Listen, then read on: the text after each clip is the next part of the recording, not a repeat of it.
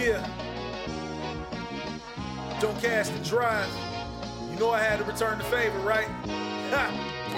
Wait for the drum. Once upon a time and without a warning came a super dope chick from California. Don't cast the drive, that's on every street, man. Hosted by V from the 7th Street Band. Hey, don't cast the drive. Welcome back to Don't Cast and Drive, a series of interviews of talented folk near and definitely far. I am your host, Veronica Tyler Christie, aka Sometimes V, and here we are welcoming back the New Acoustic Collective. Jason, could you please introduce yourself? Hey everybody, my name is Jason Kaiser, and I'm the band leader and founder, and I kind of run all the behind the scenes right now, and have a lot of fun playing guitar and writing for the group, and yeah, glad to be here. Thanks, Veronica. Of course, yeah, welcome. It's good to see you, and I would love to hear from everybody else to just introduce themselves, so let's go ahead and go with Nathaniel. Yes, hello. I am Nathaniel. I am the cellist of the group and sometimes composer, though very infrequently. I do cello, I play bow, I play pizzicato. I provide a lot of feedback. I compose. I play. I love it. You're a very concise man. And Rodrigo. Hi, my name is Rodrigo Ruiz. I'm the bassist of the band. Like Nathaniel, I do arco and pizzicato, among other things. I don't compose yet. And yeah, just really whatever's needed of me, I'll do it, no matter how impossible I can possibly pay the impossible. I just gotta actually work on it. Yeah, I'm not sure what else to say other than I'm a classical bassist mostly, but yeah. No, that's wonderful. Yeah, I know the awkward, like, oh, who am I? Who am I? You know, it's that awkward, like, quick introduction thing. And don't really think about it until the question comes up. Exactly. So I want to welcome both Thomas and Melissa here. This is the first time that they've been here on this podcast, so I'm going to go ahead and have Thomas introduce yourself. Hey, yeah, Thomas Castle here. I guess I'm not an official member, but I was really stoked to be a guest on the entirety of this new record. So yeah, reporting from Nashville, Tennessee right now. And Melissa. Hello, everyone. Well, I'm Melissa Garay. Again, I was, like Thomas, a special guest. So we're not permanent, we're guests. But it was a really awesome experience. A little bit about me, I'm providing the vocals. I did a little bit of the lyrical content. And then I also do arrange and compose as well, but not particularly on this record, but on another one coming soon, right, Jason? Jason gave us the hand of approval. Yeah, there's already multiple things in the can, man. I'm ready. Let's do this. Yeah, I think it's a blessing when we're all musicians. We have the tools to compose. So, you know, Rodrigo, even though you're like, not yet, I'm sure soon. So don't feel left out. Yeah, I have ideas. I just got to put them together. 100%. So the last time I've had the New Acoustic Collective here, you guys were releasing Buck Wild, your EP, back in 2020. Is that correct, Jason? Yeah, that's right. Yeah, so it's really nice to kind of fast forward to the now that you already released another album in between that, and now you guys are working on your new project. You guys have been very busy. I also took note that you guys were also part of the IBMA and the World of Bluegrass, and now you're so like you're extending your reach beyond San Jose. So how has that experience been, where it's like now from studio to now going from like international? Like what's that been like that for you?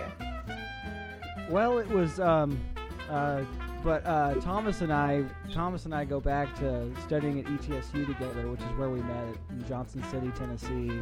And IBMA was always, a big thing that a lot of the cats and players out there would go to. And at least speaking from experience, personally, I always wanted to bring some group of mine out there and I remember just thinking, man, let's just throw our name in the hat and submit some music. And we had some tunes from Buck Wild, so we submitted it and felt good about at least putting our name in. And we're glad to hear that they wanted us out there. And I'd say one of the most challenging and fun parts, but challenging, was driving out there. It was like, man, it was just a lot for everybody. A lot of time in the car. I'd like to lean in and just comment about the driving. Driving is not new to you. The way I met you is like you doing a cross-country trip from Tennessee to California. And I had a gig. I think I had a gig that night or the next day. It was like, man, this is, but it was great. We had a really great time being out there, and that's, Thomas and I and the band reconnected there, and we had Thomas sit in on 2 of our sets, and I mean, anyone else can take it from there, Rodrigo or Nathaniel, if you guys have any kind of how that was or what your guys' experience was with that, feel free. Being in a car with 4 dudes 10 hours a day adds up. Yes. Totally, yeah. Rodrigo's smiling over there. What do you got to say? No, it was just a lot went down in that car, but no, I was just gonna say, like, yeah, the performances over there, like with the band, and then especially when we included Thomas, it was just like it's really interesting and really nice to see like the music like being appreciated over there, because like over here it's a very different scene from what, and we've talked about it quite a bit already. Like it's a very like funk, R&B, soul kind of inspired scene, and sure we've had like instances where people like really appreciated the music because they are familiar with it, but like being in a completely different area where the music is more rooted in there with the people, it's something quite different, and even then we were kind of standing out quite a lot because the music is not what a lot of people like are actually like used to listening to.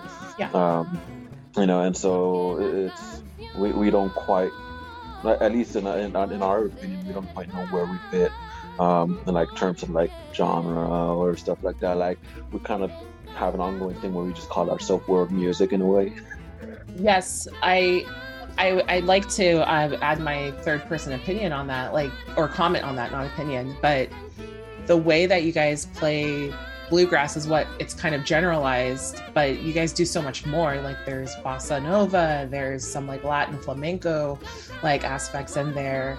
You guys really found a way to fuse traditional jazz standards into this very nice adventurous like bluegrass music, which is a little bit different than my first impressions with bluegrass, but like, it's just really nice to hear because it gives you a sense of familiarity and honorization of other art forms. So yeah, I definitely took note of that because like you said, it's world music. It now respects other forms of music by how you guys integrate it so seamlessly. Thomas, did you have a comment? I see you lean in a little bit. Yeah, I mean, it's kind of like that from the get-go. Bluegrass as a genre was just, and it's true for most genres of music, it was just a combination of things before it, and those things were combinations of things before those things. So it goes on and on, just like a big family tree or something. But since like the 1970s, it's been this big movement to kind of combine that bluegrass format and energy with these other styles of music. So you're just using the model from bluegrass and kind of capturing the overall spirit of it, but through some kind of other lens. Yes. And with including like different forms of genres within this music, I also took note that you guys added a vocalist and that you had brass in there, you had a trumpet player in there as well. So like it was just really awesome to see that you're going from like just strings to like broadening your reach, broadening the variety of like where this music can go. So go ahead, Jason. I was gonna say it was wonderful. I mean, the IBMA and playing there kind of, at least for me, I was like, oh man, I want to try and include Thomas if I can. Such a busy guy, an amazing player, and so it was wonderful to rekindle that there, and it was so great to have him out. But I remember thinking when putting together the music and thinking about what could be on the album, and I was just like, there were 2 tunes, and I was just like, I need Melissa's voice. I was, I was just like, there's no way we can cut this instrumentally. And I just thought, who better than Melissa Garay? So Thank you. I felt like go Miss ahead. Doubtfire with "Help is on the way, dear." Yeah. I think what was really awesome was I feel like this album was almost created before the pandemic. Not created, but like it began the roots of it. We did begin working on a project. What was it, like 2 years ago now? Almost 3 years ago. Yeah, that's right. And it's kind of come full circle now to this moment, and then and then some, because we're going to continue to put more stuff out. But yeah, it's been a really amazing experience getting to work with all these guys. I feel really honored to be in the company of such great musicians, especially being a chick and being a singer. Because sometimes I feel like we kind of are like the odd ones out, like being a girl and being a singer. It's you got a lot of things working against you, and I've definitely tried my entire career to do the opposite of that, Yes. And so I feel like it's paying off. Thank goodness. Yes. No, I definitely can agree. Sorry guys, but being in a boys club, just being a little bit of a boys club. Yeah. Sausage fest. Right, exactly. No, that's awesome. So for IMBMA, for those who are listening, can you guys actually tell me what that acronym means? Jason? Yeah, so it's just the International Bluegrass Music Association. And they gosh, Thomas, you want to chime in, man? Sure, yeah. I guess it dates back to, I think, the late 1980s is maybe when it formed. And it's just a nonprofit organization, and their goal is to kind of just, promote bluegrass in every way possible to as many people as possible. And they are active 365 days a year, but their big thing is the World of Bluegrass Convention in Raleigh every year, which is what these folks all came over to. And that's usually at the end of September every year in Raleigh, North Carolina. Mm-hmm. The convention is kind of like, in a lot of ways, it's pretty interesting being there, because, I mean, I could see that there were so many people there, yet everyone knew each other in some way or fashion. Like, we would be going through this giant room, and Jason would be like, "Oh man, I love your new album. Like, nice to meet you." And like to like every dude that we saw, and like it was kind of funny in that regard. It was definitely kind of a fish out of water experience for myself as a primarily classical musician, but it's a very interesting it was a very interesting experience networking and meeting professionals in the field and going around these different booths and these different events to kind of talk with promoters, like record labels, like other musicians. There were all kinds of interesting people that they brought up. There were people that were like associated with universities, even from like other countries. There were it was just an entire hodgepodge of different musicians that were networking and learning to meet each other, and in a lot of ways working with each other too. There were a lot of jam sessions and other small things like that going on around the building. Had a really nice energy to it, and it's definitely a different vibe than what I've gotten in the past. And Raleigh's a nice city too. Especially coming from the classical perspective. From Nathaniel and I, we're more like referred by people we work with to other people in the same field, and that's while networking around with like agencies and stuff like that, it's difficult already. Like, we have that in a different way too, and so it's just kind of like interesting seeing like how different this whole different area of music is, to even though everything's still similar. And yeah, speaking for myself, like I never thought I'd be doing something like that. Started off as a classical bass major, now I'm doing bluegrass and jazz. But yeah, it's just a very interesting new experience that I've been really enjoying. Also, I was the only cellist in the building, so that was kind of that was interesting to come to terms with. there was like this there was this instrument room in the convention center where you could just drop off your things and you can hold them in there all day. And I saw like a row of like 6 or 7 basses, a good 20 banjos, like 25 guitars, and in the corner there, and like there's 50 fiddles. In the corner there was 1 cello. You're definitely a man of your own. I love it. Yeah, convention spaces are great like that, where you get to meet other like-minded folks who play the same genre or different genres, and it's great networking tool. And what I love about whether if it's festivals such as the one that you guys just returned from, and like, I'm sure you guys have heard of like CMEA, that there's always going to be an organic network of musicians that get together and just want to know who you are, whether it doesn't matter what level you are, they just love to talk to each other and just get to know each other, just and benefit for everyone. And so that's something that I really appreciate in those spaces. Jason, I was curious, I saw you lean in a little bit, so I was just wondering if you had an additional thought on that. Oh, I was just, I got a funny story. We're here for it. I'm sure everyone remembers it. Man, we were playing at the Poorhouse Music Hall in downtown Raleigh. I think it was our first showcase. And I don't think we had gotten past the first tune. I was soloing, and sometimes in my right-hand attack, it can be kind of hard. And I admit that, like sometimes it can be a little, like what, Nathaniel, what did the guy say at the Gray Eagle? A hammerhead or like an axe. Got a jackhammer of a jackhammer. That's what. Yeah, he's like, Jason, you got a jackhammer for a right hand, and he's totally right. And I was soloing and I broke a string. It was like the first tune. Going a little hard, man. And I was just like, man.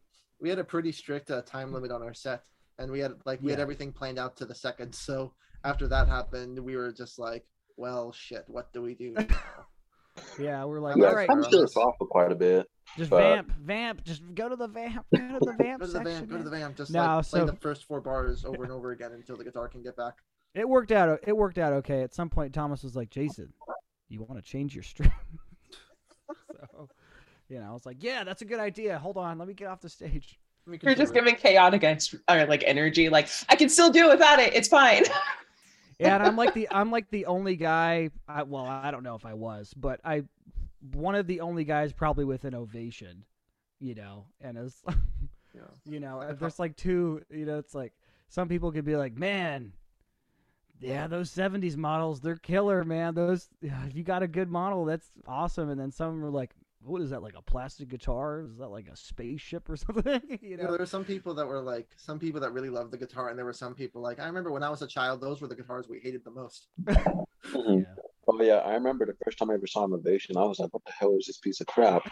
But like hearing Jason's Ovation really changed my mind on that, because that's one of the best Ovations I've ever heard. Yeah.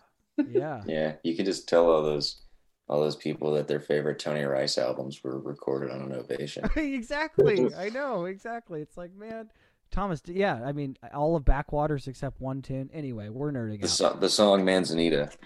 When we were on the road, all kinds of interesting experiences happened as well. Rodrigo, we celebrated your birthday on the road. Remember that? He's giving a look. That was fun. Yeah, that was fun. What did you guys do for his birthday? Obviously he's here, so you didn't leave him stranded. Cake, alcohol, and like this Hello Kitty fucking birthday card where it was like a very like detailed Hello Kitty like shaped card, and you had to like open it in a very specific way to like read the messages and stuff like that. No, and I think the Hello Kitty had a guitar. Didn't I pick that out, man?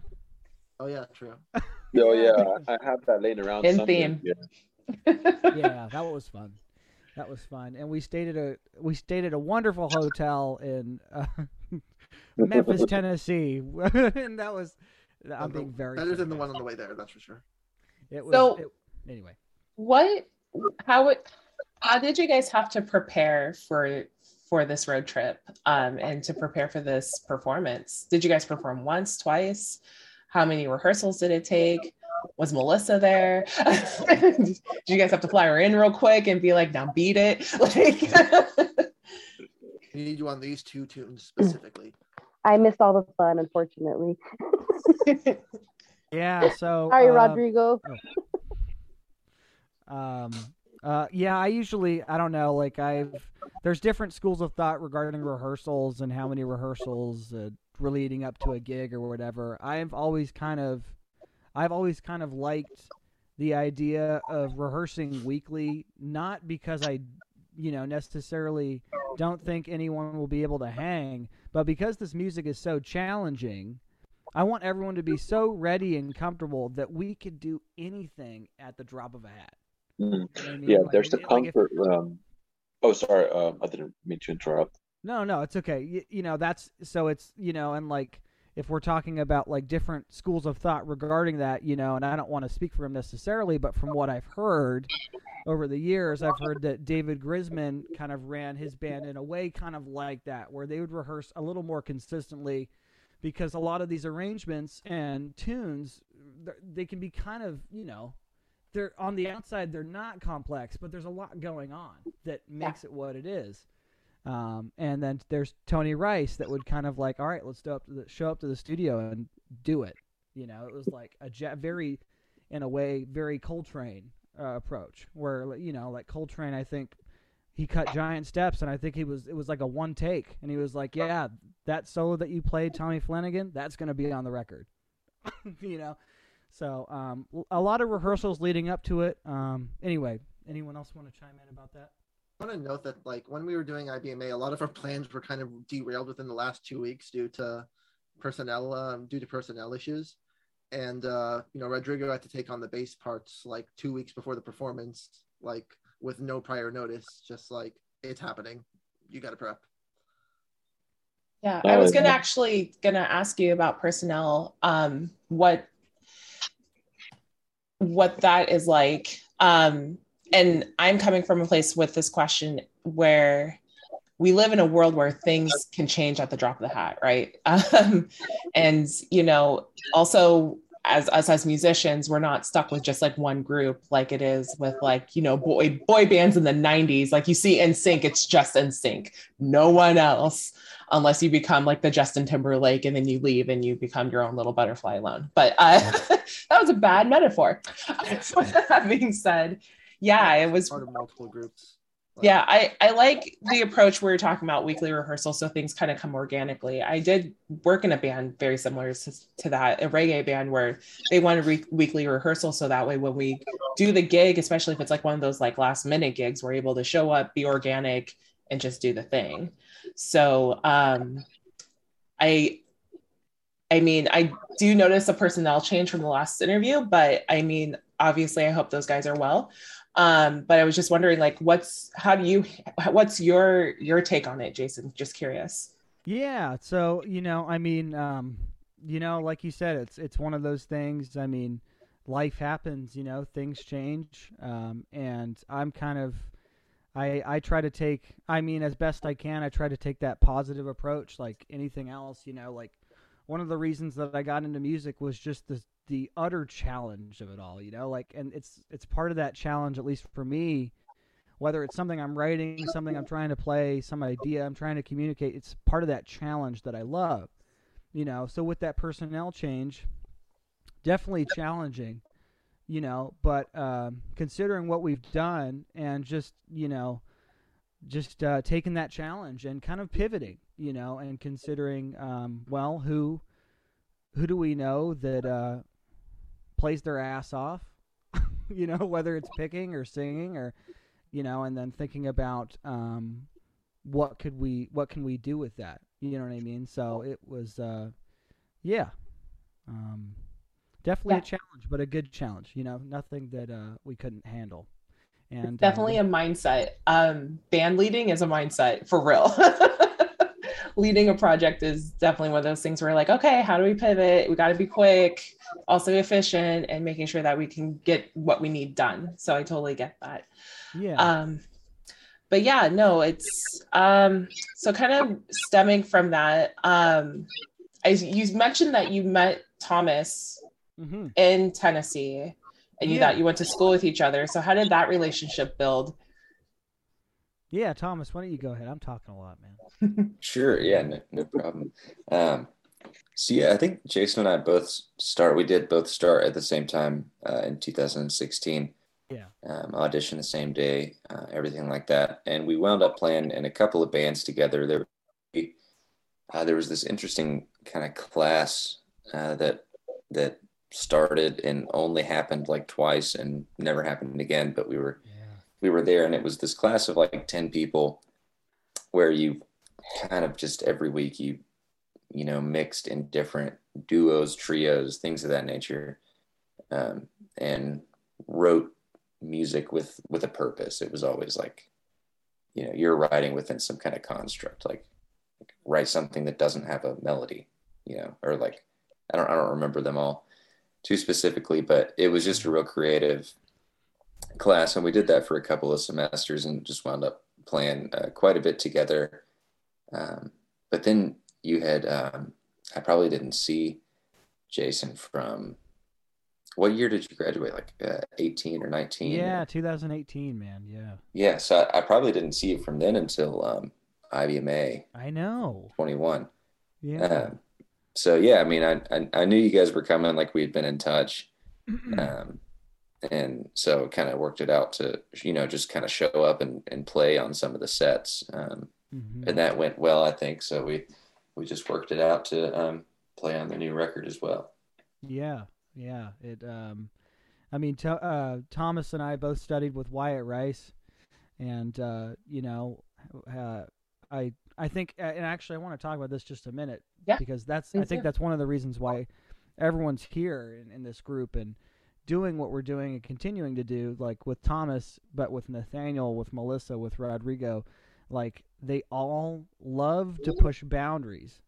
You know what I mean? They all love and have their musical interests and stuff, but they're all willing to kind of take that extra step forward to try and take risks, and do different things. And I think that's, one of the reasons Thomas and I connected so much. I mean, Thomas listens to so much different music, and we both love that Spacegrass and Dog music, and this kind of thing just sort of naturally, I think for both of us, and I don't want to speak for you, man, but it feels pretty natural, like it, and I think for everybody here, it's like we're willing to and want to try and, I don't know, do something different, like just make music. 'Cause that's the thing. I think it's tough. It's tough to try and put a lot of this music into a box. So why put it into a box, Oh, yeah. So I would love to ask a very vulnerable question. So when you guys are like listening to all these different types of music, and to be clear, I do want to go back to your guys' influence with Wyatt and Tony Rice. I just finished listening to an interview, and like he really had a really interesting take about Tennessee music versus like West Coast music. So I want to go back to that at some point. But with thinking out of the box and kind of integrating all these different elements with your guys' music, bluegrass, spacegrass, is a genre to me is led by like white folks. And so I love seeing the diversity here, even on this call of like, it's much beyond that. Like you guys are able to respect different genres of music and integrate that. And so how I'm phrasing the question is like, how did you come to a mindset to think beyond the bias of like, just a blanket statement of bluegrass music and then incorporating all these different elements in as a white musician? Let's see. I think the simplest answer there's two things, because it's like, at least for me, like when I'm composing, when I'm playing, when I'm channeling something from maybe a different genre that isn't obvious or isn't like, when it's a tradition perhaps that, I don't necessarily totally align with, you know what I mean? Like I don't know, I just connect with it. There's something about music just in general that like, God, when I hear like flamenco, and they're doing these compas, and they're doing all these amazing rhythms, and then you hear the vocals come in. It's like I think about the essence of any genre of music and somehow trying to channel that. I don't know. This probably seems super vague, you know. No, take your time, please. Like it moves me to the point where it's like, oh my God, I just came up with this weird idea. Let's see if it'll work. And as long as I feel like personally, as long as I can compose something and look at it after and say, I'm able to honor these traditions, right? You know, I'm not trying to say that I know everything about, you know, flamenco music or bluegrass music or whatever. But if I'm able to honor these traditions, consider that and be careful with how I do that while still trying to communicate something that I want to communicate, then it works. May I say something? Yeah, of course. One thing that I want to note about Jason, I hope I don't speak for you, but I want to note that like you never really were encompassed in one thing. You always had experience incorporating different elements with each other, and you always you always wanted to find new approaches and to incorporate new elements. So you were never really confined within one genre in the first place. You were always kind of caught between worlds. And with that, it's kind of only natural that you decided to lead this push towards incorporating other musical elements, non-Western musical elements and stuff like that. I mean, the best you can do, like as a white musician, is to try to respect what's happening and to just try to like try to respect the voices that they are. Yes. And try not to speak over them. And I feel like, Jason, even though you're incorporating these new elements, it never feels like you're speaking over it. And that's one thing I like about your approach in doing stuff like this. I mean, it's only natural when you're kind of taking like, you know, as a white dude taking things from other people, it's very natural that this kind of like, when you think white dude taking things from other people, you know, the colonizer flags in your head just go off. Like, so it's a tricky line to cross, but I feel like what makes it work the way Jason is doing it, and the way that the thing that makes it make sense and allows to respect is there are two things. First of all, being able to do it with the respect and genuine love of the material that it's coming from, and not just love but understanding. Jason has listened to an absolute shit ton of this music, and like, I mean, you've met musicians in that field, like you've talked to people, you've listened to that music, you've done all of that in the process. And you know, the second element is like, this wasn't something that was ever like actively like this wasn't something that was ever actively like mentioned and stuff like that. But you know, when we talk about like representation, like in this album, like a little bit different than the previous album, this album is not entirely consisted of white dudes, right? You know, there's some variation in that regard.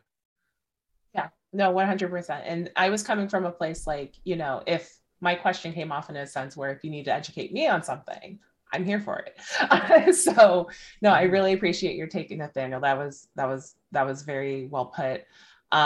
Because yeah, like music is definitely a form where it doesn't, like, how you listen to it and how you're moved by it and how you kind of put it into your own music. It's influential, right?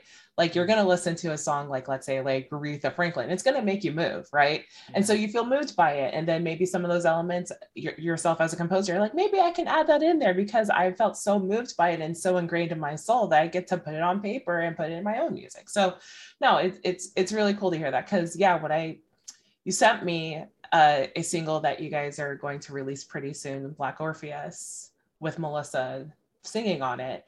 And girl was not singing in English. So it was beautiful. And Black Orpheus has always been one of those songs where it's been beautiful. Like you kind of feel a little fancy. You need to pour yourself some Chardonnay. Oh, yes. Some rosé. Exactly. A little bit of rosé, light some candles.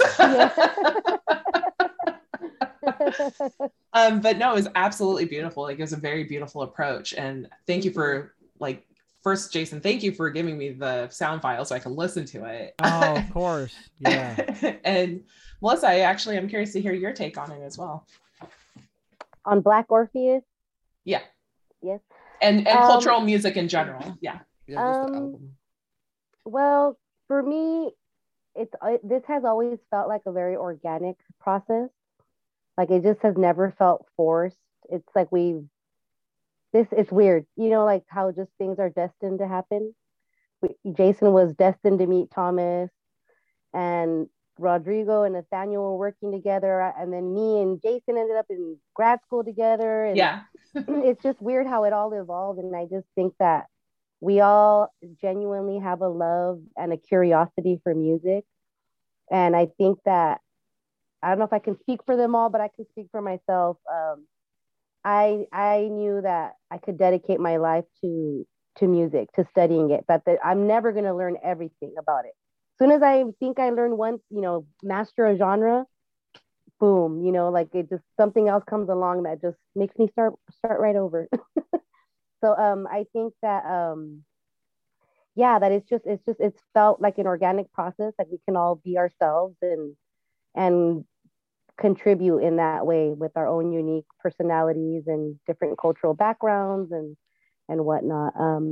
But as far as Black Orpheus, that song is very special to me, primarily because I grew up singing a lot of jazz and boleros in my grandma's kitchen. And that was one of them, Que en paz descanse, because she's no longer with us, so may she rest in peace. But it definitely comes from a warm, sentimental place. No, I love it. It was beautiful and very smooth. And, I'm glad to hear that came from a place in your heart, because sometimes I can't tell with singers. Right. If it's like they're just doing acrobatics, or like, is it because you really mean it? Right, exactly. Yeah. I do have a story where I was in a big band in high school, and this woman like sung this beautiful version of Bluesette, like breathtaking. And of course, when you're in high school, you're super impressionable, right? You're like, right, wow. And then when I went up to go compliment her, I was like, that was the best one. And she goes, oh, I freaking hate that song. Like, what do you mean? She's like, I want to sing something else. I cannot stand it. I'm like, but you did so well. She's like, well, yeah. I'm like, okay. Sometimes one of my professors used to say, inside every great vocalist is a great actress. So there you go. It's like you can never tell. You can't. No, you definitely can't. That's very true. Melissa, you wrote the lyrics for Pequeña Ave, right? In both yes. English and Spanish. Yes. It's well, first of all, it's absolutely gorgeous. Thank you. Second of all, one thing I noticed about vocals compared to instrumentalists in this context is that, I mean, instrumentalists think one way and vocalists think a different way. And I really appreciate how your approach has influenced this album, because I feel like it comes from a place, at least my impressions of it, like it feels like it comes from a place of like genuine care and like feeling that, and when it comes through the lyrics, like it feels like it kind of is it's kind of pushing the emotions more directly than us as instrumentalists do. I mean, all of us do music because we want to do it. All of us do music because we absolutely love it. But I find it interesting how different the approaches are. And it was really cool, like collaborating, partly because of that combination of different approaches. The way an instrumentalist takes a solo, the way all of that is kind of conceptualized and felt, versus when you were writing when you were writing the lyrics, and when you came from that, sorry, I'm petting my cat. It's my hand. It's moving. Okay. But, when you came to this approach, like through Pequeña Ave, like, is it weird if I ask a question?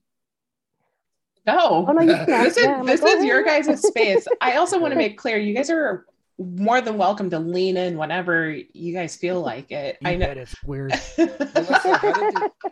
Melissa, how did you come up with Pequeña Ave, and what were your inspirations towards the lyrics behind that? Because that's actually been something I've been curious about myself. I always, for one, this is weird, okay? This is one of my little secrets. I'm kidding. That I have to really be ready to like write down my first initial reaction. Either record it or whatever, right? But like I have to be able to get that initial reaction first. Usually it's my best one. But I mean, overall, I try to really listen to what the song is saying. And like, I don't know, somewhere in there, I feel like I can feel it, the emotion. And then it just starts to paint like a movie in my mind of what's happening. and yeah, and then I think how can I say this? I'm not the most romantic person. I crack a lot of jokes and stuff like that. So like for me to be like really serious, like ooh la la, right? And get all all poetic and Shakespearean It can be like, right? corny. I got you. Yeah, and so it's like like it's kind of it's like my escape where I can kind of be like the cool poetic singer Tupac. I'm just kidding. I'm kidding. You're like, girl, you did not just go there. I'm going to give you a little bit of poetic justice there. That's fair. Yeah, and it's interesting, Nathaniel, to kind of not to speak for Melissa, but just to say the tune started instrumentally. You know what I mean? Like I looked at the tune as a way to try and potentially communicate some of Jobim, Antonio Carlos Jobim, who, if anyone's listening and you haven't checked him out, man, you gotta check out Antonio Carlos Jobim. But anyway, there was a tune, "The Girl from Ipanema," and I was like looking at the chord changes, and I don't know, I'm kind of nerdy in this way, man. I can like look at chord changes and be like, dude, like if I like just common tone this one note and then For real. like I just started to get super nerd. Yeah, there you go. So I started to think about how like I could take some ideas from "The Girl from Ipanema," but kind of move it all to minor, So I think it started with a chord progression, which kind of a lot of my tunes do. But the melody, I remember writing it, and I was just like, oh my God, I need to send this to Melissa. And that's usually how we work, I mean, most of the time I send her something, and I'm like, just do your magic. Just do it. Do what you do. Do your thing. And she came up with, she was like, oh. Named the sorry. Oh, sorry, go ahead.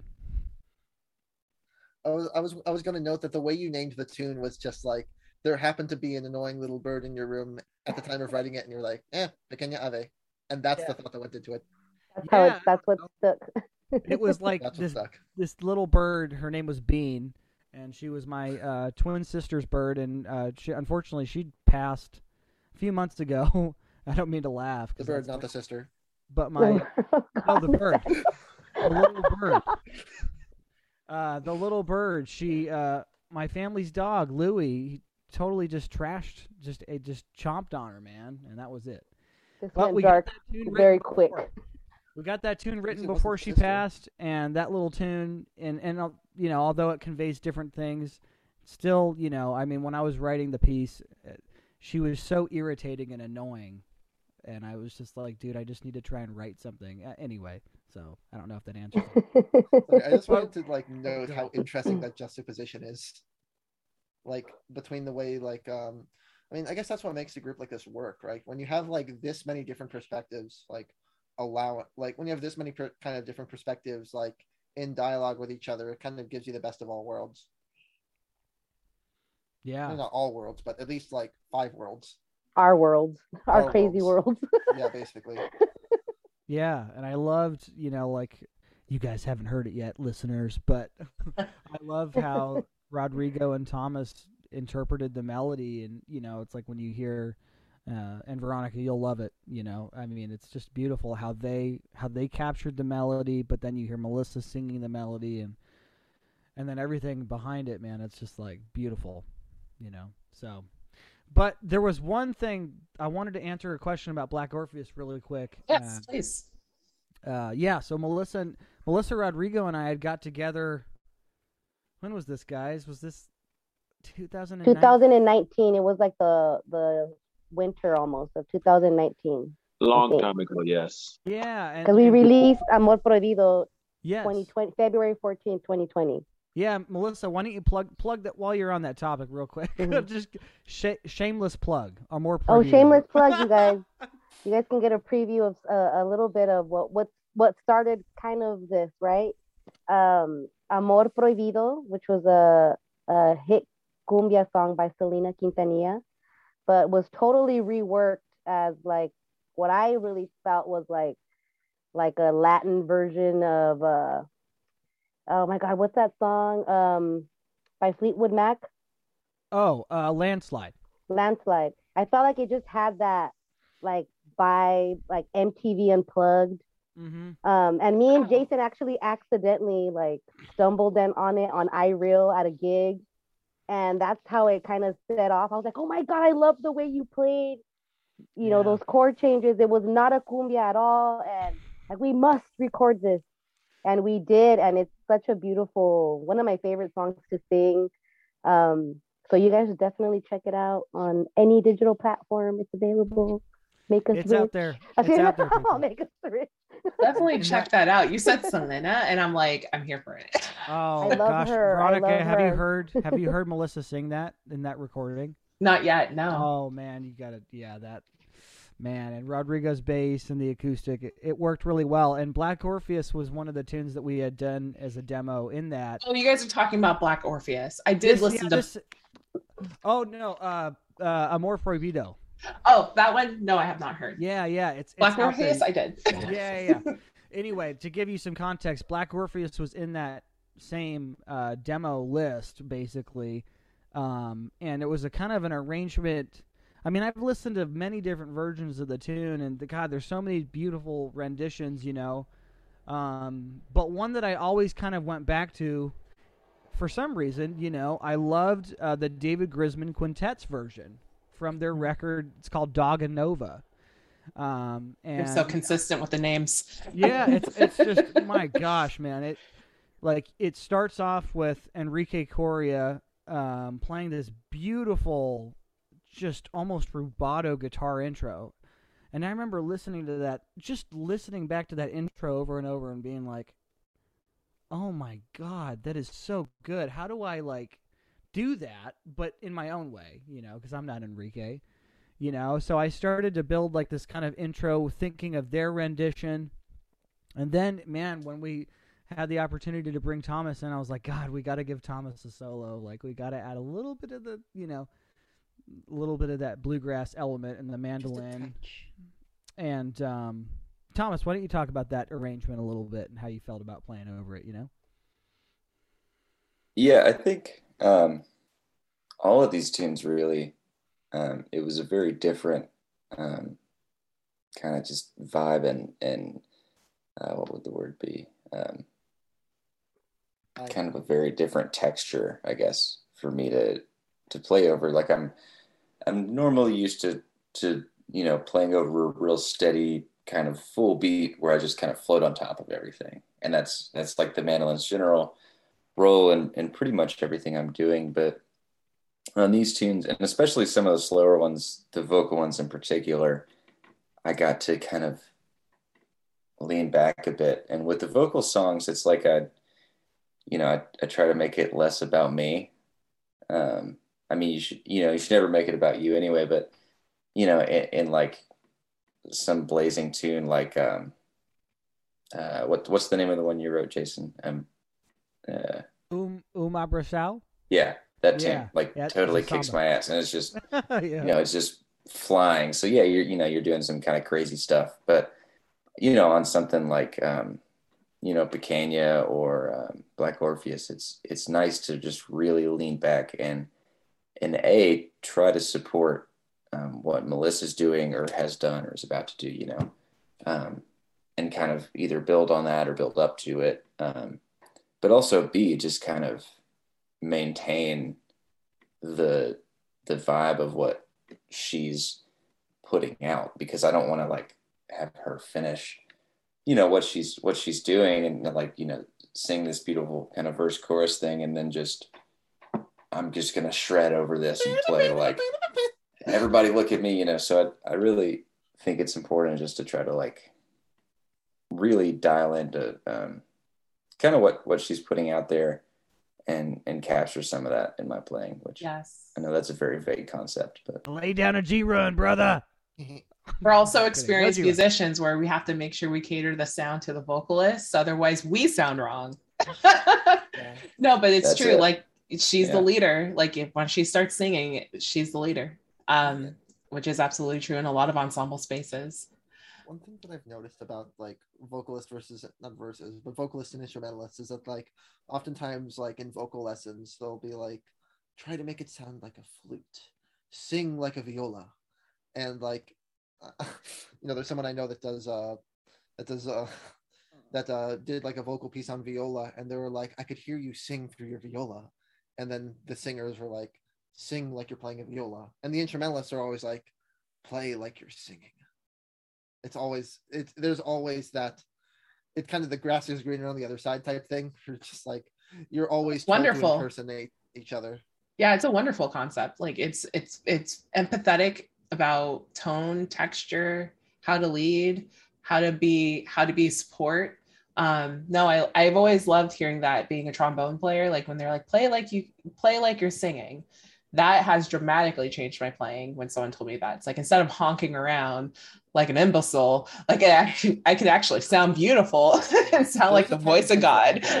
It's kind of the worst with strings, because even if you're playing like a woodwind or brass or something, you at least still have to breathe. Yeah. But like I could just play straight 16th notes for like a minute and be fine. Yeah. No circular breathing for you. Yeah, sometimes that sounds great, but like, you also have to ask yourself, like, oh, if I was singing this, like, where would I stop? As I was learning how to improvise, like one of my I'm still learning. First of all, I've not gotten it yet, but like one hurdle that I go through sometimes is people always say like, leave some space, because on a cello, same as the other strings, I can lay down melodic lines and shit like that all day, and then like, but they somehow come across as a little bit too unnatural, just like a little bit unnatural, because there's no space in between them.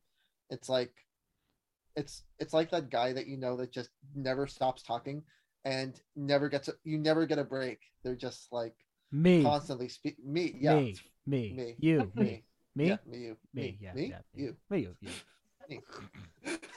All right, speaking of speaking, I'm gonna take the space. So I actually want to go into it. This is a little while ago. It was a great transition to talk about like how you guys have kind of fused like your influences from different genres going into your single that you guys have, which is Dogs Cha Cha. And I see that it's featuring Jim Kerwin, who's not here tonight. And also it looks like Thomas is a feature. Wow. No, I'm just joking. Right. No, it's great. Yeah. No, it's wonderful. And then I did hear Jacob Jackman on trumpet on there as well. He's a trumpet hero in 7th Street Big Band. So I know, and also the pictures that you guys have taken, I've seen him. But yeah, like it was wonderful, because like now you're getting all these different influences, and like this is kind of like one of the products of like your single, just showing like, hey, this is our influences. This is how we can expand with using like brass and other elements, and then here's this feature. So like, why did you choose this track to be the feature of your album coming out? It's, at least speaking personally, I mean, Dog music and the music of David Grisman had a big impact on me when I was studying bluegrass and spacegrass and stuff with Wyatt Rice and at East Tennessee State. But I feel like that was just the beginning, because like as I spent years and years and years and years afterwards still listening to the music and listening to David Grisman's catalog, Dog music just continued to speak to me. It didn't matter. What was always inspiring for me was like, no matter what combination of instruments he had, not only did he make it work, but man, you could still hear like the essence of what he was going for and what he did and what he does. And like in a lot of ways, I think the theme of this record, or the inspiration, I think in a lot of ways, at least for me, was honestly like, out of his catalog, there's a record that I brought up earlier called Doganova, and I remember I've listened to it so many times, and I'm like, man, they do bossa nova, they do cha-cha, they do and I was just like, dude, how cool would it be not to do what they did, you know what I mean, but in our own way, with our own influences and stuff, but still kind of an ode, like an honor, and to try and channel some of that. And I think that Dogs Cha Cha, the million of iteration of titles that we've changed. Rodrigo, actually, real quick, can you talk about the fact that tune's title has changed like 3 times? Yeah, like at first we were doing a Dog's bossa, and then Jason tells me like, yeah, Jim doesn't think it's a bossa. He said it's a tango, and I'm just like, huh, okay, it's not quite a tango, but I can't really think of what exactly it is. And then one day, like I'm just in the middle of work, and I'm just like, uh, I'm doing some things, some heavy lifting in there, and out of nowhere, like in my mind, like I've been thinking about this whole time. And I'm just like, wait a fucking minute, this ain't a fucking tango. This is a fucking cha-cha. It's like the one genre that I've only played like once or twice a long time ago, and I just like right away I just dropped everything. I'm just like, Jason, I fucking found it. The fucking cha-cha, not a fucking tango. Yeah, and then we made like a chat, and then Thomas was like, "Dogs G Run." But anyway, it's got that. It's just got that vibe to it, and it's that tune. I don't know. Can you guys hear the guitar at all? Oh, clear as day. Yeah. So the chord changes. If anyone's listening and a fan of dog music, right? Like at least for me, I'm always trying to honor what other people have done. So it's like but this is a jazz approach. I basically just wrote a contrafact, which is just borrowing, let's just put borrowing in quotations, some chord changes, and putting a new melody over the top, And the thing is, there's a tune that everyone in bluegrass circles plays. It's called EMD. It's one of the more popular tunes that's called on jams and stuff. And it's got this killer, it's just like it's burning, but underneath the burn is just this blues, it's like this killer line. So I was like, okay, can I try and bring in that blues element and take the chord changes from the tune and put it in a different style? And it's just,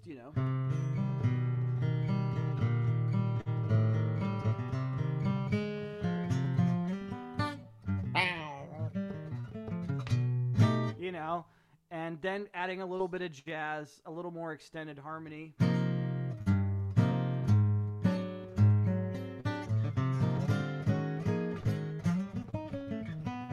Anyway, that was... Yeah. So I was kind of coming from that angle of things. And anyways, long story short, I think it's a really nice introduction that features two wonderful, amazing musicians we're honored to be able to work with and call friends. And I think it's a great kind of preview for what else is to come. So...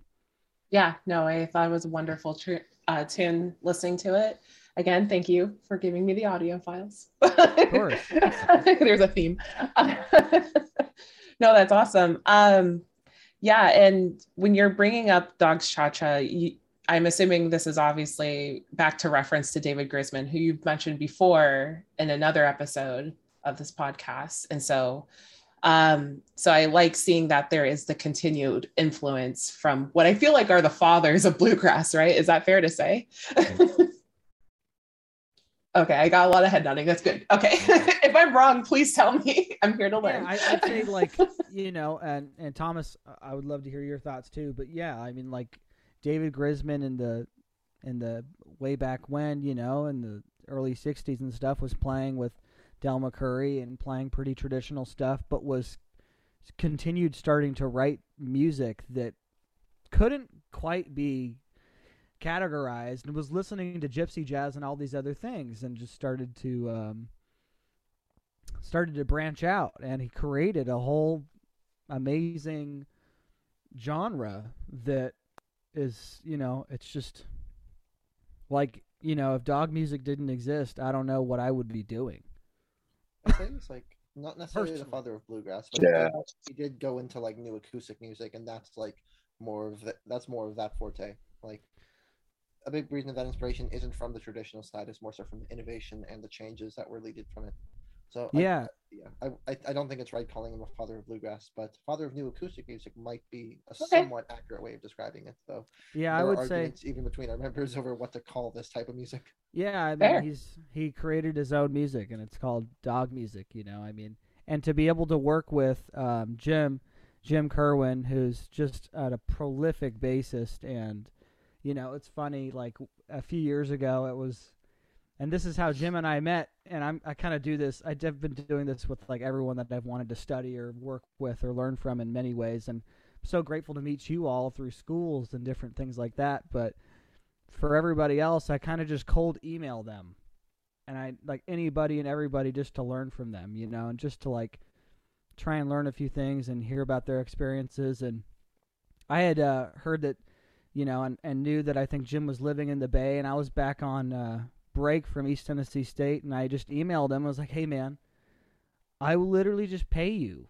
I just want to hang out and learn some of this music and talk, you know, and that's how we met. We met in 2017, and it's an honor to be able to work with Grisman's bass player and someone who worked with Jerry Garcia. And gosh, and he's an amazing jazz player. You guys should hear his stuff. Like, right after the recording session that we all did, I went and saw, I think it was a quartet or quintet, and he was playing bass in San Francisco, and he was just amazing, you know. So anyone who's listening who hasn't heard Jim Kerwin, man, you guys got to check out Jim. Anything he does, whether it's with David Grisman, George Marsh, jazz, Latin, it's just amazing. So we got homework to do. That's what we got to do today. No, I love that. And then I'm curious, since you guys are so, well, Thomas and Jason especially, have you guys ever met Wyatt or Tony Rice at all? Or like, what's your experience with them? Yeah, definitely. I mean, I never got to meet Tony. I saw him live once when I was a kid. And I kind of at that time knew that I was seeing something important, you know, but I don't remember it very well. And then Tony probably hasn't really played out in the last 10 years before his death in 2020, or at least, you know, maybe 7-8 years. But as far as Wyatt, we've both spent a bunch of time with Wyatt, either in college or at his house, drinking coffee and just hanging out. Yeah. His Lincoln Town Car. Yeah, his Lincoln Town Car. Yeah, that's right. Yeah, we've had, I mean, it's amazing, you know, to be able to study with someone that has been part of that music and been playing and played with Tony for so long, you know, I mean, and even if you listen really closely to their guitar playing, you can still, if you really know it, you can hear the difference between the two of them, you know. It's like they still have a voice of their own, and Wyatt's an amazing composer, and we had a blast putting together a tune of his that he had taught Thomas. Did he teach you Damascus as well? Did you guys? Yeah. Yeah, he had taught me it, and I could never learn the melody because it was just insane. I was just like, dude, I can never learn this thing. It's so hard. And a few months ago, I was asking Wyatt. I said, hey, man, how did you write Damascus? And he was like, oh, I was listening to a recording that Tony and John Carlini did of Norwegian Wood by the Beatles. They did a duo thing, and they went into this cool improvisation that went over this, like, I don't know if it was Phrygian or some sort of cool thing, and then he started to put together a melody based on that. And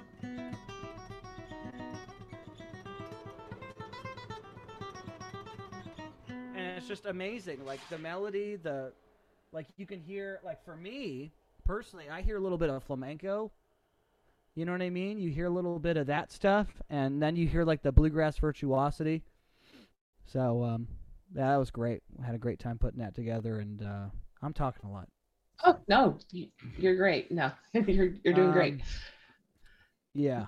So sending all the blessings to the Rice family, you know, and hoping they're doing well. So. Yeah, I can tell that the Rice family, as well as David Grisman, they're huge influence on your guys' music. But I really absolutely love the fact that you also created it to make it your own. So kudos to you guys. My last question, and hopefully I don't want to take too much more of your time because I know it's pretty late there in Tennessee, especially for Thomas. We're all good. Try to be mindful here. I don't know, Melissa, if you're in California or not, but I hope it's not too late over there as well. Okay. So my last big question, and then we'll go into closings and talk about the logistics of when the album comes out and all the next steps. So I think what I love about being a current day musician is that we all have this wonderful independence to not really rely on a manager or a label or a booking agent. Like, luckily, social media has taken a little bit of a lift. I won't say 100%, but a little bit of a lift on making sure that we have the tools to kind of do it ourselves. So from your guys' takes, how has it been to kind of stay molded together with getting all these projects out without having like somebody doing the back end? Because from my understanding, I understand that, you know, Jason is the head honcho here. So he's probably the one like doing all the scheduling, rehearsals and whatnot. So like, how are you guys able to get it together each and every time without having that type of assistance? Do you guys mind if I go first? Please do. I was just gonna say, you know, it's for me, I try to always like keep going, you know, like always finish what I start. You know what I mean? And it's like, I don't know, this DIY thing, it's really great in a lot of ways, but it's challenging too. You know, you do all the booking, you do all the I mean, I love doing the writing and all that kind of stuff. Sometimes I wish I could focus more on the music side of things, you know. And when I'm teaching, you know, I teach 45 students a week on top of this. So sometimes it seems like I'm working 60, 70 hours a week between everything, you know. But, man, this music, like for me, this music just resonates into my soul, you know. So I do whatever I can. And to be able to make music with all you guys, you know, Rodrigo, Nathaniel, Thomas, Melissa, and everyone that's worked with us so far, and everyone that's potentially listening, we hope to work with you, whoever you are. You know, but it's definitely challenging and tiring, you know. I mean, it's but you know, I mean, gosh, to be able to make this music, to be able to say these things, it's really hard to put into words, you know. So I just continue trying to do it, and everyone helps me out, and they put up with all my nonsense. Rodrigo and Nathaniel are amazing, man. We've been through so much together, and I'm so blessed. And you know, it's really hard for me to put into words how much I love and care about these guys, as well as Thomas and Melissa, of course, you know. But you know, Rodrigo and Nathaniel have they've been through a lot with me and seen me in very good times and seen me on the other end, and you know, are just amazing. You know, they take all my ideas and give me good feedback, and we work together, and things have changed over the years where I'm trying different approaches as a band leader, you know, and challenging myself to try to approach things differently, and they're always there to be amazing. And I don't know what I'm saying, guys. It's, you know, anyway. You're doing great. I realized that my question came off a little like cluttered, so thank you for answering. I appreciate it. Yeah, Nathaniel and Rodrigo, what are your takes on staying with a band while like kind of juggling your work-life balance outside of it? It's hard because there's a lot of things to focus on in the band, especially when it comes to like actually getting together rehearsal time. So like in the past, we've always only had like one day, and it still is that one day where we can only meet up on that one day. And so if like one of us has to bail out, I mean, we haven't had to do that in a while, but if one of us has to bail out, then we're just like, well, crap, there goes the whole rehearsal day, you know. Then on top of that, like at least personally for me, like I'm working 3-4 jobs at a time, and it's just like a lot of different things. So I like my usual like regular day job is working at an aquarium store, and then but I'm also beside that I'm also an operations manager for a music program, and I'm also a house manager for theater. And so being able to just like make all these things work together can be a challenge sometimes, but like, because the one thing that really makes me like really prioritize this group on top of all the other things is that I really enjoy this. You know, I really enjoyed the vibe that I have with these amazing musicians, I really enjoyed the product that we released from this, and it's just, yeah, really, it just comes down like who wouldn't want to play amazing music with their closest friends, you know. Yeah. And then just like another comment, like it just made me think like the reason why Jason has probably stayed sane this long is because I was living with him for a while. So like I think at some point like he probably just wanted me to move in so I can keep him sane for a bit. Oh. IBMA stuff going on and everything. That was a lot, dude. Rodrigo, try not to cover your microphone. Oh, We lost you. Yeah. Try again. Yeah, I was just saying like especially everything leading up to the IBM. Rodrigo. Your audio is Lo fine. siento. I don't know Yeah. what happened, but it's fine. Yeah, your audio's all bad, man. Uh, Oh, that's You better. sound like Darth Vader, Bato. We're almost there. Don't worry. I can edit.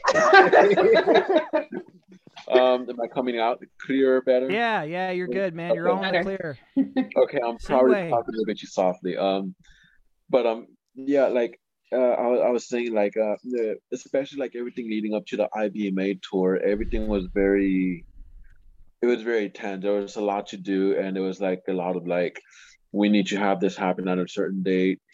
Otherwise, a lot of things just get pushed back and that sort of thing. And so it's just a lot of like checking in with each other, always trying to see what we could do, and just pushing. Then later, like a lot of times, I would just tell Jason, like, what do you want me to do? Because clearly you're on your way out right now. Yeah. You know, and so like, and like, this is a bit out of my area, so I'm happy just take on responsibility, no matter what it is, as long as my friends don't go insane. IBMA required a huge amount of sacrifice from everyone that went. Like Nathaniel, you're low, by the way. Sorry.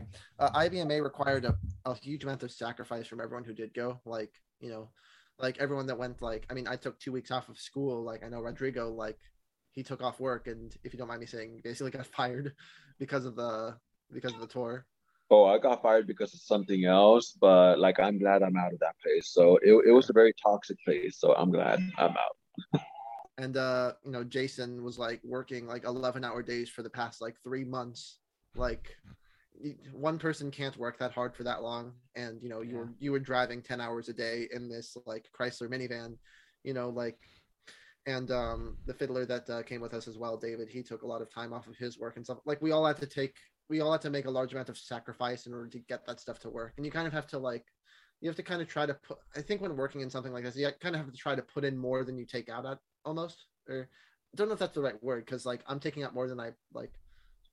Anyway, you kind of have to like really try to put your all and try to like do the best you can, and you know, don't be a dick, show up on time, you know, just like the basic professionalism stuff. But also like, yeah, you kind of have to like try to be present, be mindful. Like, I mean, I'm currently in my studies.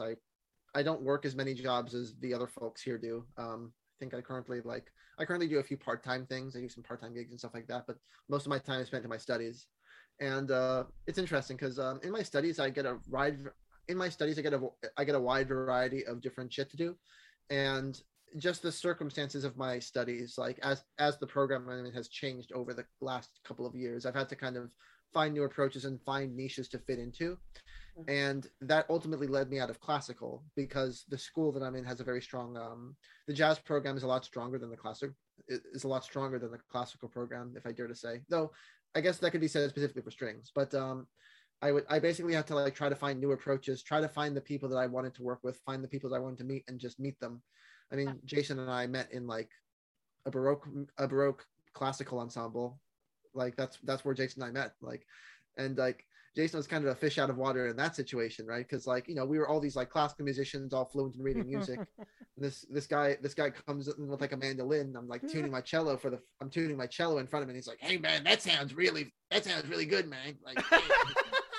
Voice that this band gives you, Jason. I know. I don't know. They say I talk like that. Man, your cello sounds so good, man. Like, you want to go to the studio? Was that tuned to like Perfect Forest or something? Was that tuned to face? No, yeah. So that's how Nathaniel and I met. We met at I met like I said, I'm so lucky to meet all you guys through schooling and all that stuff, through my money at the universities, and I got to meet you guys, and it was all worth it.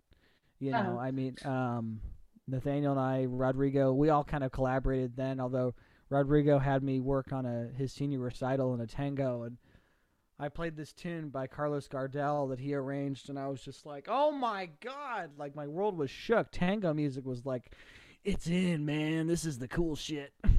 You know?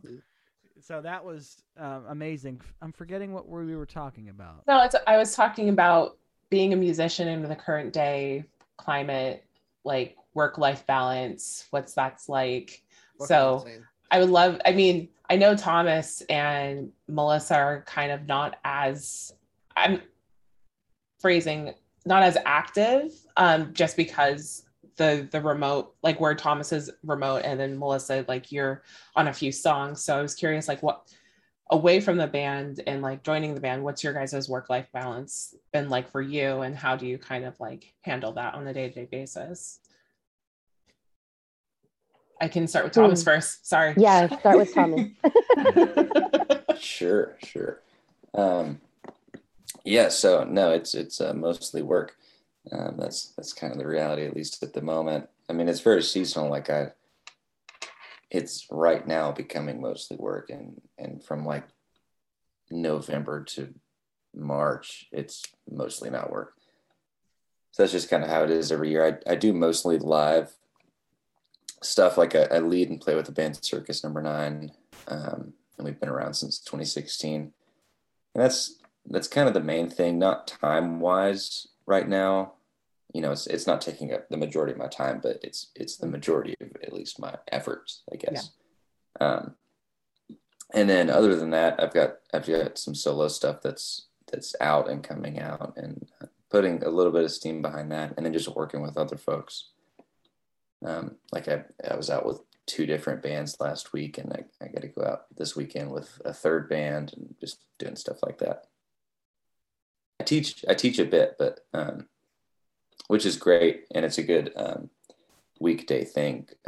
But I think my general thing is I like to just make music with lots of people. Yeah, I love it.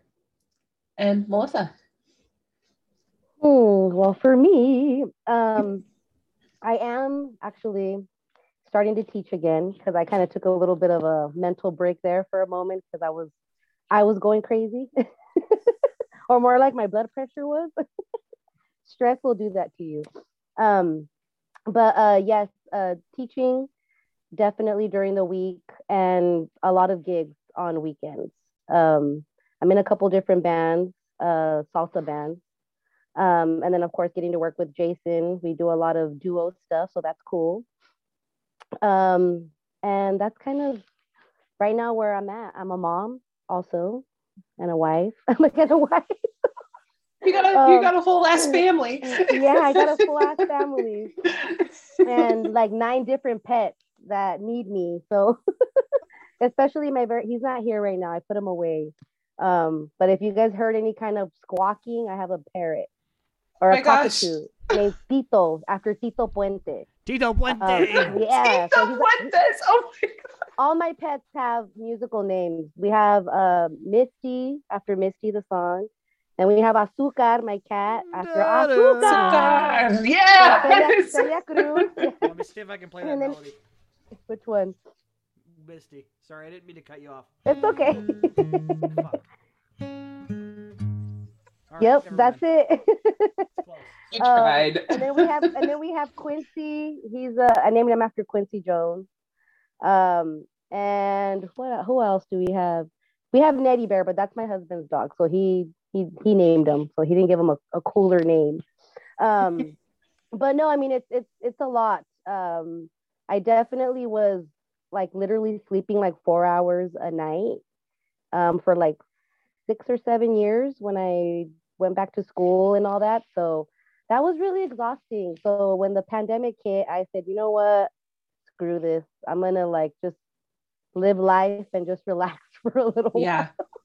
and it was a much needed break. But I'm really glad to be recharged and be back and be doing what I love, and that's music. And I think that's like really what, to kind of go back to one of your previous questions, I think that's really what keeps us together, or like keeps us working with each other, is just our love of music, and not putting ourselves first, but putting the music first, putting our egos aside, knowing that, we want to just do our best. You know how they say, don't die with all that music inside of you. Yes. I definitely don't want to do that. So I think we all have like this huge level of respect and integrity when it comes to our musicianship and our love for it. So I think that's what really kind of keeps us going. And Thomas looks like he needs another cup of coffee. I know. Trust, we're almost there. I promise. I promise. Like when you get so tired, like so one late, eye starts man. to close. Gosh. I was like, if Thomas falls asleep, I am not offended. If anything, I'm apologetic. All right. Well, now we're at the closing parts here on today's episode, Downcast and Drive. So I'll have Jason lead this, but what's next? What is next for the New Acoustic Collective? Yeah. So, shameless plug time. We have we have a new single, Dogs Cha Cha, coming out to you, everybody, this Friday, April 1st. It's not a joke. It is April Fool's Day, right? But it's not a joke. So Dogs Cha Cha comes out on April 1st. I also have been putting together kind of just it's funny, to stay busy, which I already do enough of, I think, but just to drive myself more up the wall, I was like, man, I'm going to put out a jazz record, kind of right near the NAC record. So I have a single coming out Friday. It's called Wheeler's Waltz, that features the jazz maestro John Stoll, towards my new record that comes out in May. But as far as NAC stuff, we have that coming out on Friday. And we have Black Orpheus coming out early May, and can't wait to release that. Everyone's going to hear Melissa and Thomas, our special guests, and all these amazing musicians on this interview. And then we're playing a show at the Gamble Garden on Friday, April 29th. It's our first NA... Sorry? A month from today. Is it really? Exactly a month from today. Wow. Yeah, so a month from today. Thanks, Nathaniel. And we're playing 6:30 to 8, and we'll be featuring Melissa. I would love to feature Thomas, but it probably doesn't pay enough, man. So do your work. We'll just Skype him. We'll Zoom him in. Just do Zoom. Yeah. Put the phone against the microphone. You'll be fine. Rent a Chrysler minivan and make yeah, exactly. 10-hour driving days. So we'll be playing at the Gamble Garden on Friday, April 29th at 6:30. Tickets are $35. You can check it out at thegamblegarden.org, I think, or something like that. And we'll be featuring Melissa and a wonderful mandolinist that we're looking forward to working with as well, Mike Mullins, who's Nice. from Southern California. So that should be fun. And then as far as the rest of the releases and stuff, kind of to be determined. We may have one other single coming out, and booking more shows as the summer months approach. We're also going to be hitting the studio again. Oh yeah, that's right. Nathaniel, you want to talk about that real quick? Oh yeah, we're going to be hitting the studio. We're going to be recording a few tunes, including one that I wrote. So I'm invested. But that's going to be fun. Yeah, and that will also feature Mike Mullins on a tune that Nathaniel wrote. We'll try and cut one of my kind of bluegrass, I'm putting quotations here, bluegrass tunes, and then Tony Rice's Devlin, and maybe, we're going to do Kenny Wheeler's Sly Eyes, hopefully. So we'll see. Nice. So Love it. We got some stuff in the works. We're not like idle. I mean, if it's a musician's life, right? Nothing's ever going to be idle. You can take a break, but you're not going to be idle. And this is my spring break, so this is like the first week that I've had time to think in months. And I'm like, wow, this is different. Yeah, breaks are great because your brain still works. Like it's great. Your brain works, you find more ideas, and then you move on forward. So, all right. So real quick, I would love for everyone to quickly drop their social medias, where to find them, and I will also announce the New Acoustic Collective social medias at the end of it. So Nathaniel, where can we find you? You can find me in Facebook under my name. You can find me on Instagram under my name. Though on Instagram it's Nathaniel.Groman, like that's the handle. Great. And on Snapchat you can find me, well, that's a different thing. But focus on Facebook and Instagram for now. Those are like the professional ones. Yeah. Perfect. Facebook, Nathaniel Groman, you'll see me. You'll see a colorful picture of me with a cello, and then you'll know it's me. And then Instagram, same thing. Yeah. You can find me there. DM Perfect. me, You heard him. Just collaborate. Facebook, just Instagram. Thomas, where can we find you? Sure. Yeah. I mean, mostly on those two. My Instagram is Thomas Andrew, my middle name. Cassell, which is Cassell. And then on Facebook, my page is just Thomas Cassell Music. But it should be obvious if you just search my name on either. Be the only one with the mandolin. Perfect. Benefits of having a unique name. It's very relative when we say our social media is, oh, I'm the one with the instrument, trust. All right, Rodrigo, where can we find you? I am on Facebook and Instagram. My Facebook should be under my name, Victor Rodrigo Ruiz. And my Instagram is going to be rod.ruiz510. I know it's kind of complicated and it doesn't have something fancy like Thomas does, where I just have Rodrigo Ruiz music at the end of it. I do have one, I don't use it. As for my address, if you want to find me, I would not give out that detail. My social security number is... What's your mom's maiden name? Color of your first car. Right. Melissa, where can we find you? You guys can find me on Facebook, Melissa Garay, or Instagram, The Medi Garay. Or you can go to my website, melissagaray.com. I'm also on all not social media platforms. Our music, or our music is hitting music streaming platforms. Yes, Music. you can find us all there. And all that information is also on my website, melissagaray.com. Perfect. Yeah. And last but not least, drum roll, please, Mr. Jason Kaiser. I'm sorry, Felix. Yeah, so you can find me on the dark web. Just kidding. gruns.com. Just kidding.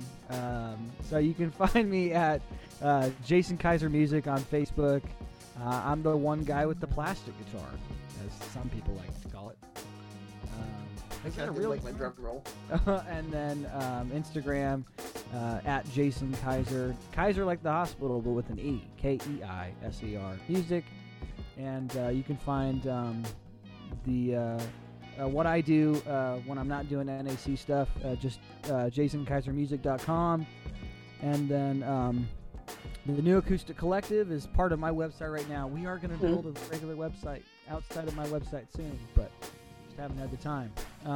So you can find us through my website, and then our handles are at New Acoustic Collective on Instagram and the New Acoustic Collective on Facebook. Yeah. Wonderful. Thank you for having us, Veronica. Yeah, thanks for being here, everyone. And thank you for being here so late in the evening. I had fun. I also love, work like interviewing this group, just because this is a form of music that I'm the least familiar with. So I'm really glad that I have this session to not only discuss, but learn. So yeah. I really appreciate the time for you guys to educate me and to have something out there about this. It's a wonderful experience for you all. Yes. So, ending notes. Yes, ending notes. Thanks for those who are listening. You are now listening to Don't Cast and Drive. I'm your host, Sometimes V. You can find this recording on SoundCloud, also underneath the channel Lady Blurds Podcast, since Don't Cast and Drive and Lady Blurds are now fused together. And so if you're going to find this recording on the RSS feed, just look up Lady Blurds. It will be there.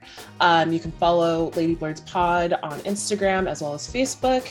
And if you have any ideas, or you want to submit someone that you want me to interview for the Don't Cast and Drive podcast, you can email me at don'tcastndrive, the letter drive @gmail.com. Thank you so much, and I hope you guys have a wonderful evening.